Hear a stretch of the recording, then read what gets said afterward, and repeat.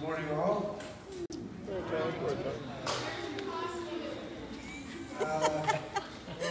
forgot.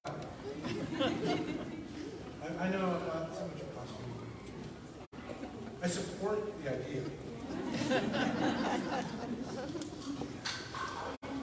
Well, let's read Scripture, the 10th chapter of Acts. We're reading verses 1 to 6, 9 to 15, and 24 to 25. In Caesarea, there was a man named Cornelius, a centurion of the Italian cohort. He was a devout man who feared God with all his household. He gave alms generously to the people and prayed constantly to God.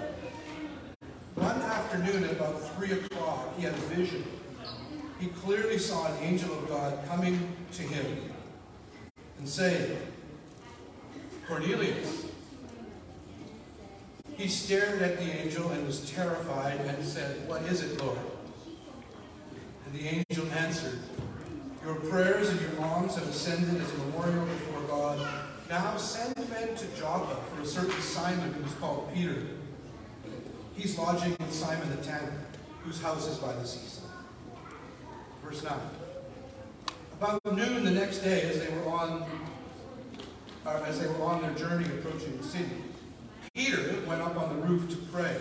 He had become hungry and wanted something to eat. And while it was being prepared, he fell into a trance. He saw heaven opened and something like a large sheet coming down, being lowered to the ground by its four corners. In it were all kinds of four-footed creatures and reptiles, birds of the air. Then he heard a voice saying, "Get up, Peter, kill and eat." But Peter said, "By no means, Lord, for I've never eaten anything that is profane or unclean."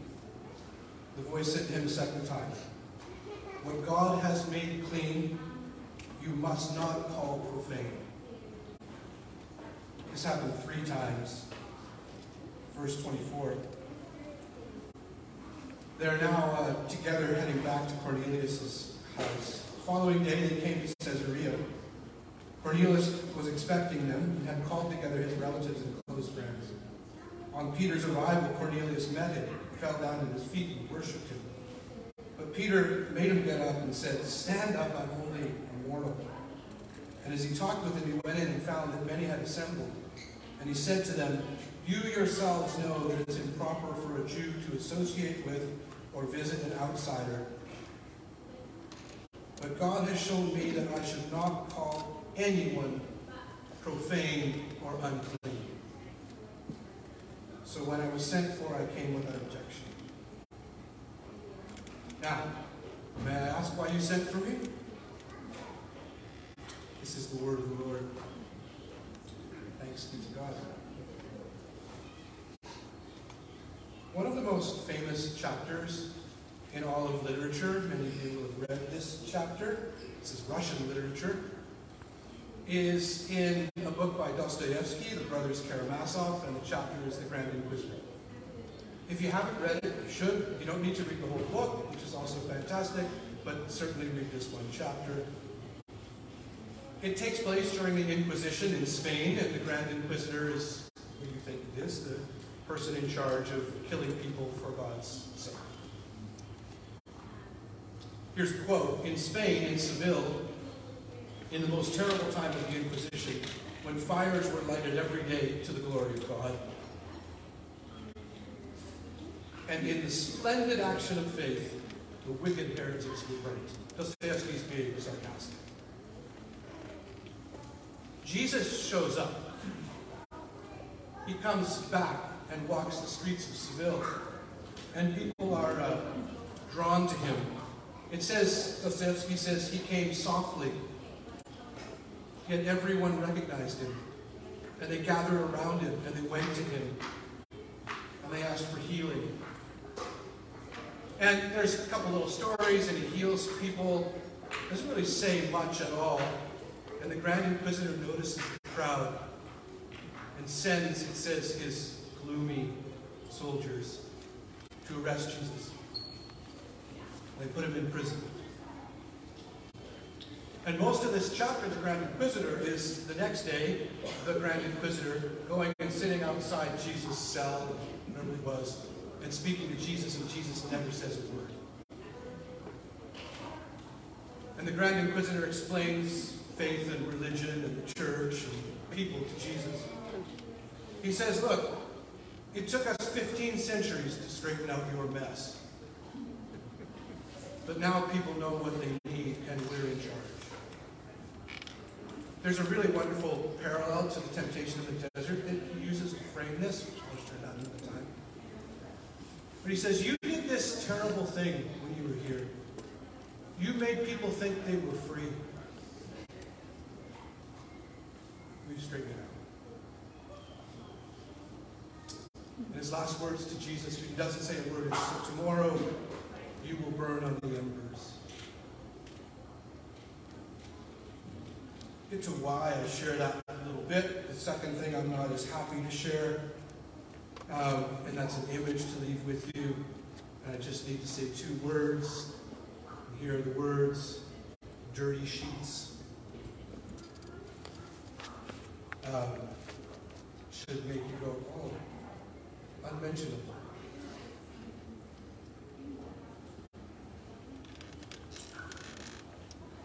We've mentioned a couple of beginnings in our series in Acts, 2 or 3 so far, a couple of places.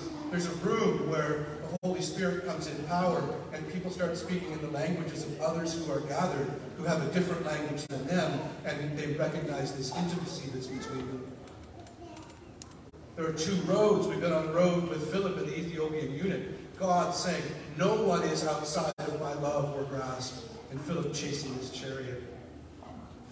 And the other road, Saul's conversion to Paul, the road to Damascus. And Kim, this is small church material, reminding us that this wasn't like a solitary person taking, that had action in this conversion. This was a whole community of people. We have 2 words to set the context of our working through Acts. One is diaspora, that the people were scattered. The time and the place and the certainty that they've known for years in their lives had been broken and they were scattered around. Persecution was happening as well. And the other word is empire, so diaspora and empire, that everything in their lives was touched and defined by empire, which meant Rome. And so we said for us, that word empire would mean something different today. Not Rome, maybe the economy, whatever it might be, touching everything. And today there's another beginning. In some ways, the most significant of all. For those who were there at the Wider Embrace Night on Wednesday, Patty mentioned a meeting in Acts chapter 15 that's very important. Basically, what happens in our story today is so upsetting to so many people that the church has to have a meeting. I've had many of those. It seems like something really good happened there. I think God might even be involved. Let's meet and decide. And in Acts chapter 15, there's a meeting to decide what to do about this. Acts chapter 10. What I'm hoping for is that God has for us a time where there's a new way to live our faith that we haven't yet discovered. Parallel to this. This story, well, it's the rooftop of a tanner. And a tanner, by the way, is dirty and outcast as well. Right? Lepers and people who have the wrong jobs. A house by the seaside sounds lovely, but it didn't mean lovely in that time. It meant you could, put the waste out to sea. Because tanning was dirty business. And Peter was staying there. That's one place, and the other is the house of a military man. And there'll be a meeting there. And I say this, I was praying at this morning before you all got here, and a number of us were here. I was sitting off on the side, and I was looking at, knowing that people would be coming here, and knowing that we would not be here in this room if this event that we're describing today had happened. So those are the places, and there's 2 main characters. There are other characters as well. There's Peter the Apostle, follower and friend of Jesus, religiously conservative, temperamentally impetuous, always giving his all for Jesus, and making sure that other people are keeping the right way. Remember in Matthew chapter 16, when Jesus begins to say to his followers, Peter's one of the first ones, that he's revealing his mission, that he says, I'm going to die. And Peter, being the good religious follower, says, no, you won't. I will protect you. I won't let this happen. It's at that Jesus says these three words. Remember them? I guess it's four. Get behind me, Satan. All Peter was doing was trying to protect Jesus. The church has taken up that task. And I think Jesus might be saying the same thing. We'll protect you from this world. That was Peter's nature. So there's Cornelius as well. He's a Gentile. Peter's a Jewish follower of Jesus. Gentiles are outsiders. They're rather disgusting. He's not a follower of Jesus, but he's God-fearing. I like that this is here. Many of us need these words today. He is not at this point a follower of Jesus, but he is God-fearing, and God hears his prayers. Do you know, it's not that long ago that I had conversations with Christians who would say, do you think God hears the prayers of a non-believer? Well, he hears one. Lord, I repent. Stop it.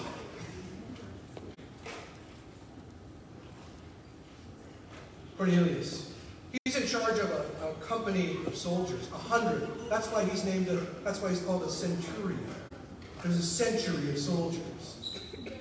And he's God-fearing and strong and self-sufficient. He's this military commander. But he's one of these people, and many of us are drawn to these people, who's strong and self-sufficient, but he also is humble. He doesn't think he knows everything. In the first scene, he has a vision. One afternoon, we're told, 3 p.m., an angel appears, and Cornelius is terrified. And the angel says, send men to Joppa to the house of Simon the tanner by the seaside. God knows Cornelius by name. We have so often called those who don't believe what we do the lost. And I know the terms in Scripture, but I think some of the ways that we've used it are improper. It's not that people are lost of God. It's that they don't know many times how they are loved by God. But they're not lost to God. God knows Cornelius by name. It's not that, and this is kind of the feel that we have often. This is saved, out there is the lost. We'll send missionaries out, maybe rescue a few, maybe establish a beachhead. Something different's happening in this passage. Cornelius is named and known, and he sends a delegation to Peter. He doesn't go, because he's a military man in charge after all, but he sends a delegation. So the second scene is the next day, around the middle of the day. Isn't it nice that the storyteller Luke in this account tells us the time of day when things were happening? It's noon the next day, and Peter is tired, and he goes up to the roof of Simon the tanner. I think maybe it's hot in that place and smelly. And so Peter goes up to the roof to get some air and to pray, and he does what many of you do, and I do too sometimes when I go to pray. He falls asleep. And not just like normal sleep, but religious sleep. A trance, the Scripture says. Lord God, would you? But God gives him a vision. God gives him a vision. And it's a dirty sheets vision. Sorry. As disgusted as you might be by the term dirty sheets, it was 1,000 times more disgusting than Peter what he saw. This good, observant Jew zoned out religiously sees a sheet descend from heaven. We're told that he's hungry too. So it's the worst. It's like 3 terrible things. He's praying, he's in a trance, and he's hungry. He's just out. And a sheet descends with food. But it's not food that he's allowed to eat. It's the profane, the dirty, the wrong animals. The animals that, if you read the rest of Scripture, literally says, do not eat this. This is of the profane people. And the sheet descends and a voice says, Peter, get up and kill and eat. Peter resists. I love this. I pray for this for many people. Sorry, this is the kind of thing I pray. Peter resists and says, God, You must not know the rules that you gave. And the sheet descends again. Peter again resists, and the sheet descends a third time. Is Peter disobedient with his resistance? Of course not. He's following the rules as they were written. He knows who's in, who's out, what the lines are. He's even protecting Jesus. Or is Peter obedient? Well, eventually he is. Or is he disobedient? See, the lines of what's obedient and disobedient in Christian faith are really fuzzy. If you came here to get clear on what that is, you're in the wrong place. He obeys by disobeying. And for me, just personal note here, I love this because I love, thank you, Lord Jesus, when God is an inconsistent parent. Here's the rules. Follow them, follow them, follow them. Different rules. It makes me feel better.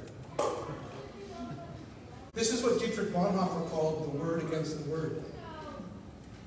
How could the Bible be against the Bible? How could the way of God be against the way of God? Here's how. Because true religion, true faith, true spiritual growth is not about moral attainment or some kind of ethical code. True faith is about people. God towards people. And if your rules are keeping you from that, I pray God will give you a vision. It's not towards some determined acceptability, it's toward people. And when you see that, you break the rules sometimes. Here's the question put to Peter, and I'm suggesting it's put to all of us. I do pray that this is for now. It certainly is for them. Is it possible to be faithful to God in a new way? Many would say no. Many churches are built on no. We must keep our absolutes. You've heard that before, right? Keep the lines. Spoken somehow as if this was energy of faith itself. Karl Barth has said, if the Christian faith bears witness to a no, then the Christian faith has nothing for the world. And many people in many places have heard many churches bear witness to no. We are witness instead to the great yes, that Jesus Christ, that God has spoken in Jesus Christ to all people. That's our witness. It's a yes. And this yes compels us towards the other. Here God is saying yes, and Peter is reluctant. It seems sacrilegious to him. And as this is happening, the envoy from Cornelius is arriving. They're on their way. Willie James Jennings says the old order arrived by foot, the order of status and power, military division, and a new order descends on a sheet. We look so often for new revelation. Even as we've gone through the wider embrace evenings, those who know what that was, what that is, sometimes we can think, have we changed the rules a little bit, or is God calling us to a different understanding of the rules? It's not so much that God is giving new revelation. That's not what we ought to seek in terms of those rules. It's that God is calling us to new relationship. That's the way of God. Not like, oh, we used to say this was bad, now we say it's okay, and then people get all upset, right? It's new relationship we're being called to. Cornelius, known by God, is about to meet Peter, known by God. They're about to be brought together. And this is a different world of faith than faith determined by bounds. Faith bounded off from one another. The delegation from Cornelius arrives, and as they do, Peter hears again from God. And Peter hears, this is what he hears from God. You have to pray the Holy Spirit will tell you these words more than me. It's one word, and I counted properly that time. Peter says to God as the delegation arrives, go. It's an amazing word. There's so much in it.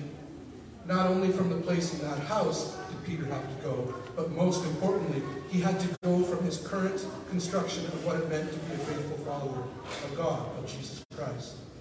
Go. Leave your previous understanding. And Peter goes. I mean, we badmouth sometimes the, rigid conservatives in our lives. And I've got many of them too. But many of them hear these words, they go. They've changed. Peter goes, it's miraculous. And he gets to Cornelius' house. He's gone with this delegation. They arrive together. And upon entering the house, Peter points out that it's totally against the law what he's doing. Well, first, actually, he goes to walk in, and Cornelius, this commander, falls down at his feet, and Peter gets a bit embarrassed and says, "No, I'm just a person. Get up." And Cornelius gets up, and then Peter does that thing where you walk into a place that it's a home, but it feels so unlike yours. This is a weird place. Peter's looking around, and he says, "You yourself know that it is unlawful for a Jew to associate with a Gentile." Peter is telling Cornelius, I'm breaking the rules. And then the line that should matter to all of us. But God has shown me, he's saying this to Cornelius, but God has shown me that I should not call anyone profane or impure. Oh, that we would hear those words. So many religious things, Christian understanding, have been built on the idea that we have to call people profane and impure. This is divine transgression, and Peter speaks, and he listens. He says, "So why'd you call me here?" There's a conversation. And then Peter speaks. He says, God shows no partiality. Peter speaks of Jesus. This is not Peter walking away from his Christian faith. It is him walking into a deeper sense of what it means to be Christian. Before the tag had even come. A deeper embrace of what it means that God has become flesh. And in doing this, Peter's speaking the name of Jesus Christ. There's no altar call. There's no demand for a response. As he's speaking to this already God-fearing man and his family, people are listening, friends and family. They're overcome with the Holy Spirit. It wasn't Peter trying to seal the deal. They're overcome with the Holy Spirit, and they speak in other languages, and it becomes a big mess, which always is the case. What on earth is going on? No one, we're told, there's no, nobody repents, at least Luke doesn't write that down. There's no class to take. There's no denomination to join. There's no response card to fill out. And all of a sudden people are getting baptized. It's a mess without bounds and propriety. So my question to you is, how did you get to God? Family. Well, you repented and believed, right? I know the kind of church this is. This is my kind of company. I grew up in this. You repented and believed. You made some kind of commitment. How did you get to God? Well, you determined then to live a life reflecting Christian values. And there were always people like me and others who were willing to tell you what those values were. Some people told you who didn't hold them. And they made you kind of feel special, that you were different than other people. You're different than them. Who are those non-believers? And they need you. How did you get to God? It's not the question, the first or most important one. Of course, the question is, how did God get to you? Bart puts it this way. The Bible tells us not how we should talk with God, but what God says to us. Not how we find our way to God, but how God has found the way to us. Cornelius, your name. Not the right relation in which we must place ourselves to God. See, we have all these categories. This is why we would not be here today, because if Peter hadn't gone there and this category hadn't been broken, we are the ones outside. If God was about bounds and excluding people, we would not be included, and this meeting would not be happening today.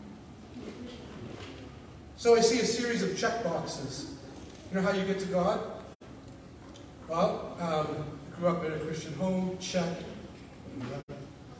Went to church, check.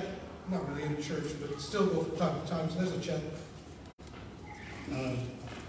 Maybe you need prayed the prayer. Prayed the prayer, check. Denomination, wrong denomination, X. Catholic, X. Evangelical, X. Whatever it might be. Somebody whose box doesn't fit, right? Or believe not quite the right thing. Or have the wrongs we've talked about in these evenings. Our sexuality doesn't check the box. Whatever it might be. Who do we think we are to exclude others? It's not the right relation in which we must place ourselves to God, but it's how He is related to us. And then Peter speaks a name. Peter speaks a name. We know. He names Jesus. Our church also, the Christian church, is not called to worship a virtue. Right? We don't gather to worship even the best of all virtues, love. We worship Jesus Christ, who is the fulfillment of all those best virtues. But we worship Jesus Christ in such a way that no one, honestly, is excluded. And you might feel this the most if you've been to churches that say, all are welcome, and you walk in and realize, not quite all.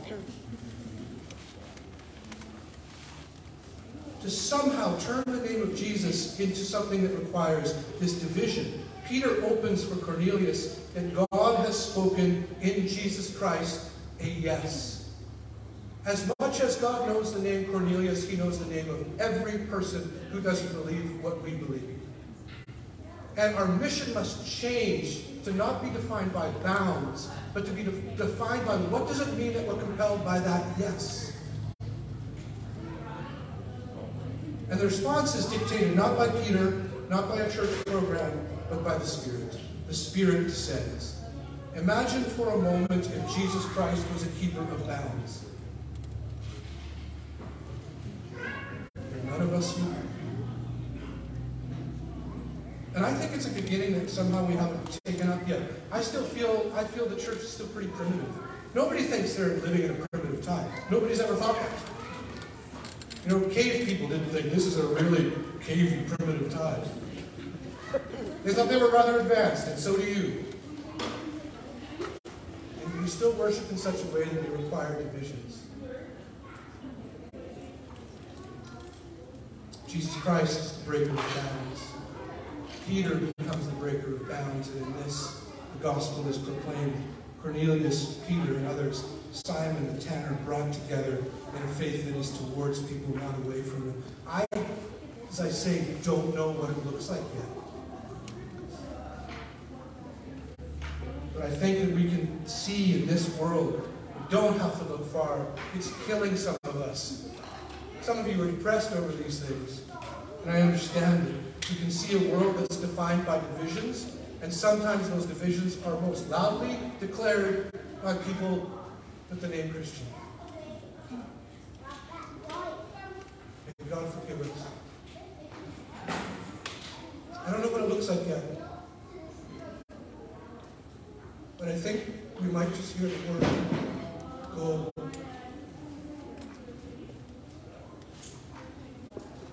What does a new church look like?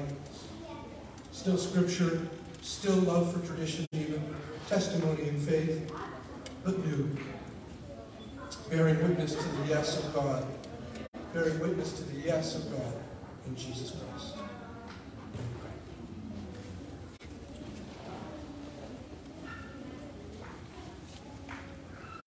Lord Jesus, I'm mindful that when so many of us have experienced and sometimes upheld a faith of bounds and boundaries, many others have pushed away, sometimes being pulled towards just virtue, which I understand. I think it's better than the boundaries. Lord Jesus, would you help us to know how to carry your name